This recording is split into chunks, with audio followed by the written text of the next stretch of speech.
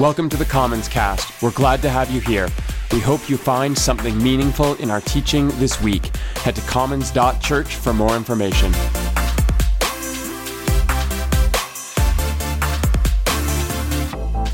Now, at this point in the season, we're well on our way in the series Upside Down Apocalypse. Maybe we didn't exactly plan for the spookiness of Halloween to map onto the spookiness of the New Testament book of Revelation, but I am here for it because I happen to love creepy things. Last week, Jeremy, who is not a creepy thing, launched us into the second cycle in John's Revelation, the cycle of the throne room.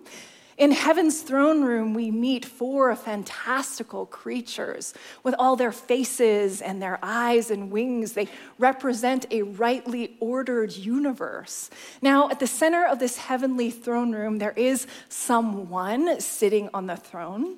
And you wouldn't be so wrong to assume that someone could be God. Only John likes to set us up before he pulls the rug out from under us. I love that trickster quality in him. John says, don't get too comfortable. Remember, Jesus' alternative community is not a power-hungry empire. It is a movement of mercy. And so John creates a scene where that someone on the throne isn't actually God. It is someone who makes themselves out to be a god, and that someone is the Emperor Domitian. But surprise, surprise, Domitian doesn't actually have what it takes to open the all-important Revelation seals. So when you think that the world has lost all sanity and violence has won the day, notice that there is someone about to turn that power of the throne upside down. Is it a mightier emperor? Is it a commander of a bigger army? Is it a wilier opponent? No, it is but a little lamb, so small, so vulnerable, bloodied and beaten by the state.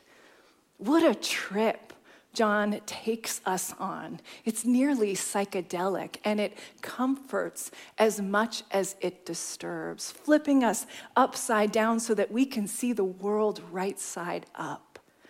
Now, before we saddle up our apocalyptic horses and race into Revelation 6, before we take a moment to be still and to be quiet, let's remember our rules for reading Revelation, shall we? Yes, we shall. Number one, the imagery we find in Revelation is not predictive. It's not here to tell you what's coming in the future. Rule number two, Revelation is cyclical, not linear. This will change Revelation for you. Same story, expanded themes again and again. Three, this text is not actually that apocalyptic. It borrows from the genre, but it's prophetic and it's hopeful in nature. Got it? Locked in. Okay, let us pray.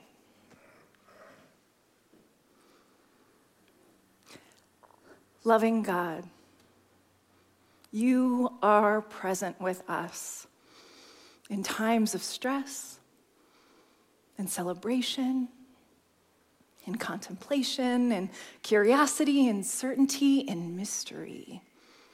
Thank you for the ways that you are always known and unknown, and that we can never exhaust who you are. And we take this moment to notice what's going on for us, where we might be holding some anxieties in our bodies, worry for those we love, or relationships that are a struggle. And we just notice that. And if it's right for us, we say simple prayers like, please help. Please work. Please be present in decisions and discernment. God, for the ways that you speak to us in creation, for the ways you speak to us in Scripture, for the ways you speak to us in our bodies and our minds and our hearts, we say thank you. Amen. All right. Today we will talk about riders, a remnant, woe, exclamation point, multitude, period, and deep peace. All right, giddy up. We begin in Revelation 6. John narrates a vision. I watched as the Lamb opened the first of the 7 seals. Then I heard one of the 4 living creatures say in a voice like thunder, "Come!" And I looked, and there before me was a white horse. Its rider held a bow, and it was given a crown. And he rode out as a conqueror bent on conquest. Now, John isn't exactly breaking new ground here. Like most creativity, he borrows and bends existing material to communicate his message. This vision is imaginative. I mean, Jesus is a little lamb, right? And the seals interpret events in John's world from this heavenly perspective. And John steals Zechariah's Old Testament vision of empires in the form of colorful chariots. Now, I like art. Maybe you like art too. So I'm going to keep flashing this woodcut print. It's a visual by the German Renaissance artist Albrecht Dürer, titled The Revelation of St. John, the 4 Riders of the Apocalypse. Art history sidebar here. Albrecht Dürer was the first to do a self-portrait and make it popular. He was the first to put art out in the world as self-depiction. In other words, he was the first to selfie. Very cool guy. A bit ahead of his time. And one of the things I like about this woodcut is how Dürer captures the human experience in its agony and with empathy. He was known for this. Okay, back to the riders.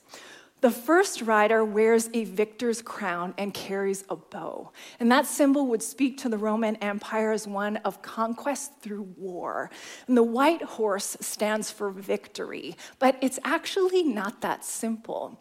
The bow in the warrior's hand has a bit of a double meaning. Everywhere in Asia, there was this fear that the borders of the empire couldn't keep out the sophisticated fighters known as the Parthians. And the Parthians were from the east and the bane of Rome, incredible archers who brought the Roman army to its knees in AD 62. All this to say that while the first rider stirs up war, it's possible that the rider is not only conqueror, but taken to its inevitable conclusion, conquered. In a world defended by violence, you can't stay on top forever. As a public service commercial from the 1990s used to declare, violence makes victims of us all. And it worked, because I still remember that line. So let's move on to the second rider, starting in verse 3. When the Lamb opened the second seal, I heard the second living creature say, "Come!" And I am going to keep doing it like that every time, so you're welcome. Then another horse came out, a fiery red one. Its rider was given power to take peace from the earth and to make people kill each other. To him was given a large sword. The rider and the red horse are a critique of Rome's version of peace, the Pax Romana. Below those galloping hooves lie questions like, who really wins here? Like, can there be peace if it's brought about by the sword? Like, how steady is our world if we teeter on a knife's edge of slaughter? And there's a perplexing permission in this scene. The verb lambano for the power that was given to take is passive. It's like the empire was shaped around the weaponry of false peace, and God did not remove the sword. It's illustrative of how we make the world that we live in.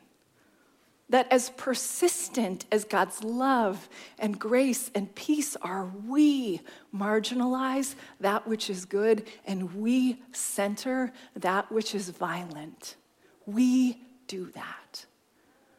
In Jewish thought, the end of time would include the disintegration of all human relationships, like totally losing our way toward one another, finding ways to kill and not care. And before reaching a conclusion, it would seem that God lets us. Okay, let's check in. How are we feeling? Do we feel a little tired, like exhausted by these riders? The 4 horsemen of the apocalypse have captured our imagination for centuries because we know something of their chaos.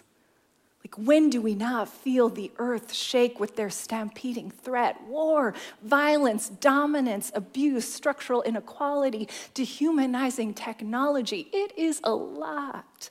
So let's take a breath, but be brave and carry on with rider 3 of 4. When the Lamb opened the 3rd seal, I heard the 3rd living creature say, "Come!" And I looked, and there before me was a black horse. Its rider was holding a pair of scales in his hand. Then I heard what sounded like a voice among the 4 living creatures saying, 2 pounds of wheat for a day's wage and 6 pounds of barley for a day's wages, and do not damage the oil and the wine. In our Durer woodcut, this is the rider at the center of the scene. He is bulky, and he swings that scale in his hand. What's being depicted here is food insecurity and inflation and a predatory economy. There's this mystery voice here that breaks it down for John's audience, like, "Attention customers, grain is so expensive on aisle 4. Even a day's wage won't buy enough of what you need." Which makes me think a little bit about Loblaws freezing no-name prices while increasing profits by millions. I mean, thank you, grocery store overlords, but is this the best we all can do? To make sure that everybody has what they need in a looming recession? The answer is it's not. It's not the best we can do. Rome had a rich getting richer problem, and that always hurts the poor. All right, we are nearly there. Rider 4. When the Lamb opened the 4th seal, I heard the voice of the 4th living creature say, "Everybody, come, you did it!" I really hoped you would meet me in that. I looked, and there before me was a pale horse. Its rider was named Death, and Hades was following close behind. They were given power over 1/4 of the earth to kill by sword, famine, and plague, and by the wild beasts of the earth. Now, this is actually my favorite of Durer's creepy riders. A horse just wasting away with a wasting away rider, and a monster beneath them gobbling up a king. Here we see the consequences of wreaking havoc on the earth through war and violence and corruption. And what are the consequences? Sickness, famine, and death with a capital D, all of which are indiscriminate. Sickness and death will come for the beggar and the king both. And there you have it. A stampede of chaos and destruction and raw military power from the 4 corners of the earth. Now, what are we to make of those riders? First off, it is worth naming that John is not trying to glorify violence. Yes, these riders are a bit of a horror show, but it's a vision. It's an imaginative take on reality. It's a wood carving, if you will. And John portrays an imperial system just as it is. The truth behind Rome's peace is that it's manufactured with violence. The truth behind the wealth of Rome is that it ruins bodies and land. And the truth about and behind what seems glamorous and sexy is that it knows no respect and no dignity. John says this is what's real about the world that humans shape, but it is not everything. Look further. The cycle finds its rotation on what comes next, a scene of a select group of people saved, a remnant of the faithful worshiping. After all 7 seals are opened by the Lamb, and more chaos is drawn out until the sun goes black and the moon turns blood red, and stars fall like figs from the sky, and kings hide in caves and cry out, "Save us," we get this reprieve. Revelation 7. After this, I saw 4 angels standing at the 4 corners of the earth, holding back the 4 winds of the earth to prevent any wind from blowing on the land or the sea or on any tree. It's stillness everywhere. Then I heard the number of those who were sealed, 144,000 from all the tribes of Israel. An angel places a seal of belonging on each person in the tribes, 12,000 from Judah, 12,000 from Reuben, 12,000 from Gad, and so on until it adds up to 144,000. For a group of people who were small in number in an imposing Roman Empire, these numbers actually probably felt lavish. Could there really be so many of us? Could me and my friends be saved from the forces that destroy?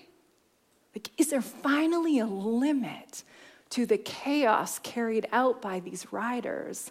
I wonder, though, if you're justice-oriented, and I think that you are, do you ask, is this really good news? Is it enough that 144,000 are saved? Why are so many left out? Maybe you know this suspicion, these questions in yourself, especially if you've been around a version of Christianity that says, just stay in your holy huddle and point fingers at what's wrong with everyone else. Whatever you do, don't get mired by the mud of the world. And I always had a hard time with that message that was handed to me in Christian culture, especially when I was young and trying to figure out what it actually meant to be a Christian. And I'd grow up to find that the world was sometimes kinder to me than the church, especially as a woman. And I refuse to believe that that was the capital C church, as in this alternative community that Jesus started. But holy huddles aren't really Jesus's jam, are they? Sure, he had these close friends, but he had an inclusive vision of the world. What's happening here in Revelation is an interlude. It is this moment to give John's audience a chance to kind of catch their breath, and also to give them some characters to latch onto, mostly so John can, in just a moment, completely blow their minds. So for a second, they are allowed to believe, yes, this is our club, this is our story with common tribes and this very secure head count. But John's not finished. Remember, we are in a cycle. John likes to play with expectations. He brings us right to the edge of despair. He lets us feast on our own apocalyptic fantasies, but then, right as we are about to lose hope, he wows us. Just wait till you see what comes next. John's vision moves from a crowd counted to one of countless multitudes. Chapter 7, verse 9. After this, I looked, and there before me was a great multitude that no one could count, from every nation, tribe, people and language standing before the throne and before the Lamb. They were wearing white robes and were holding palm branches in their hands. And they cried out in a loud voice, "Salvation belongs to our God who sits on the throne and to the Lamb." There are people here from every nation and tribe and language, and they stand, meaning they are not under judgment, but they're in union with the divine. It's the same sleight of hand that John pulled last week. First, he heard about a lion, but then he turned and saw a lamb. Here, he sees something predictable that turns into something incomprehensible. You could say what we've been told about God pales in comparison to what God reveals to us in Jesus. The center of your salvation is not an emperor who makes demands on you. It's not a politician who makes promises they won't keep. And it's not the safety of a tribe where you think sameness equals security. Like, do you ever stop to think that God likes more people in the club, not less? That so much difference could coexist and actually be key to our survival, to our thriving. That God might elbow God's own way into the middle of the multitudes just to enjoy the beauty. You cannot see the end of salvation. And 4 riders on horses with war and death at their command have no power over the multitudes gathered around in awe. We overwhelm the worst of what we are with love and with togetherness, with creativity and wild visions of a brighter future with song and celebration and hearts wide open to amazement. We overwhelm the worst of what is within us by committing ourselves to an alternative community that gathers with difference and with the ordering of our desires around a cosmic scene of plenty and belonging and room for you to be who you are. Don't be mistaken, though. This is not a passive vision. Revelation is about resistance. It's about you standing in the world, the horses of the apocalypse racing past you, but you standing there, representing something different, something that looks like love and second chances and patience with ourselves and others. It looks like stillness in our bodies and minds and gentleness of our actions and the fierceness of our compassion. It looks like suspending judgment until we do the work to hear a more complicated story. It looks like learning something new about someone or something you didn't understand. It looks like being so committed to the goodness of someone else, of everyone else, that you can't help but get caught up in that goodness too. Even though we could end with the multitude, it is that good. There is one more scene I want to draw you to before we go. One that I really believe can encourage you through a season that includes shorter days and longer nights. There's one more scene of deep peace. It's a perfect contrast to the riders. The close of the interlude goes like this. An elder in this myth-shaped world asks John, "Who are all these people in white robes?" And John says, "You know who they are." I just like that attitude. You know who they are. And the elder says, "Right, they are those who have come out of a great tribulation. And most likely that means they've come out of their current reality that includes both suffering and divine protection." So the elder goes, "They have washed their robes and made them white in the blood of the Lamb." Again, these are images of protection, which we see in the temple imagery. Verse 16 and 17, with these shout outs to the prophet Isaiah. "Never again will they hunger. Never again will they thirst.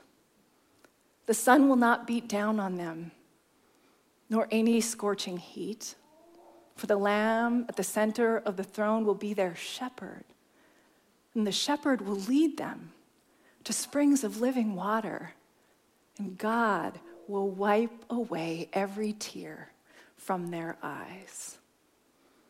The point of the interlude is to reassure the people listening to John's far-out vision that they are secure in their identity. Yes, the world they live in might seem bleak, and injustice has a way of trampling us.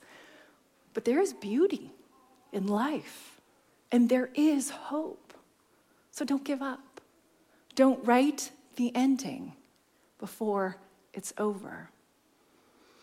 Now, I have to say, there have been many times in my life when I have read the Revelation of John and just rolled my eyes and closed the book. It is strange, right? It's so strange.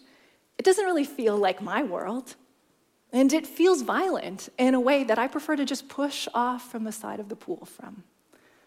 But through our work in this series on the upside down apocalypse, I have found Revelation to do more of what it is meant to do: to comfort us, to remind us of what we love most about faith, the depth of love here, the generosity of God, a just solution to what brings harm. I found Revelation able to connect us even more to the world we actually live in. Lately, Revelation has felt like Compline or nighttime prayers for me. Maybe you know them, you likely don't, but Compline are liturgies that can be said in a monastic community or all by yourself before you go to sleep at night. When I get trampled by stress or grief or worry or the state of the world, I turn to Compline prayers. Like Revelation, they shape faith and trust when it feels like the world is on fire or your heart is broken or you are just afraid. So I end today with this Compline prayer.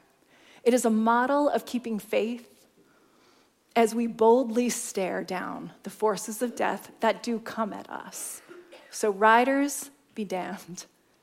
Our lives are held by the God of the cosmos, the God we see in Jesus, the Lamb, the Shepherd, the God who does not baptize our violence but subverts it with healing and living water and so much togetherness and more goodness than your eyes can ever trace the end of. Compline prayer is revelation. Let us pray.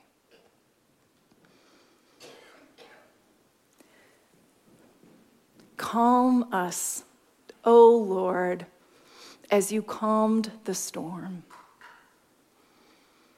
Still us, O Lord, keep us from harm. Let all the tumult within us cease. Enfold us, Lord, in your peace. Amen.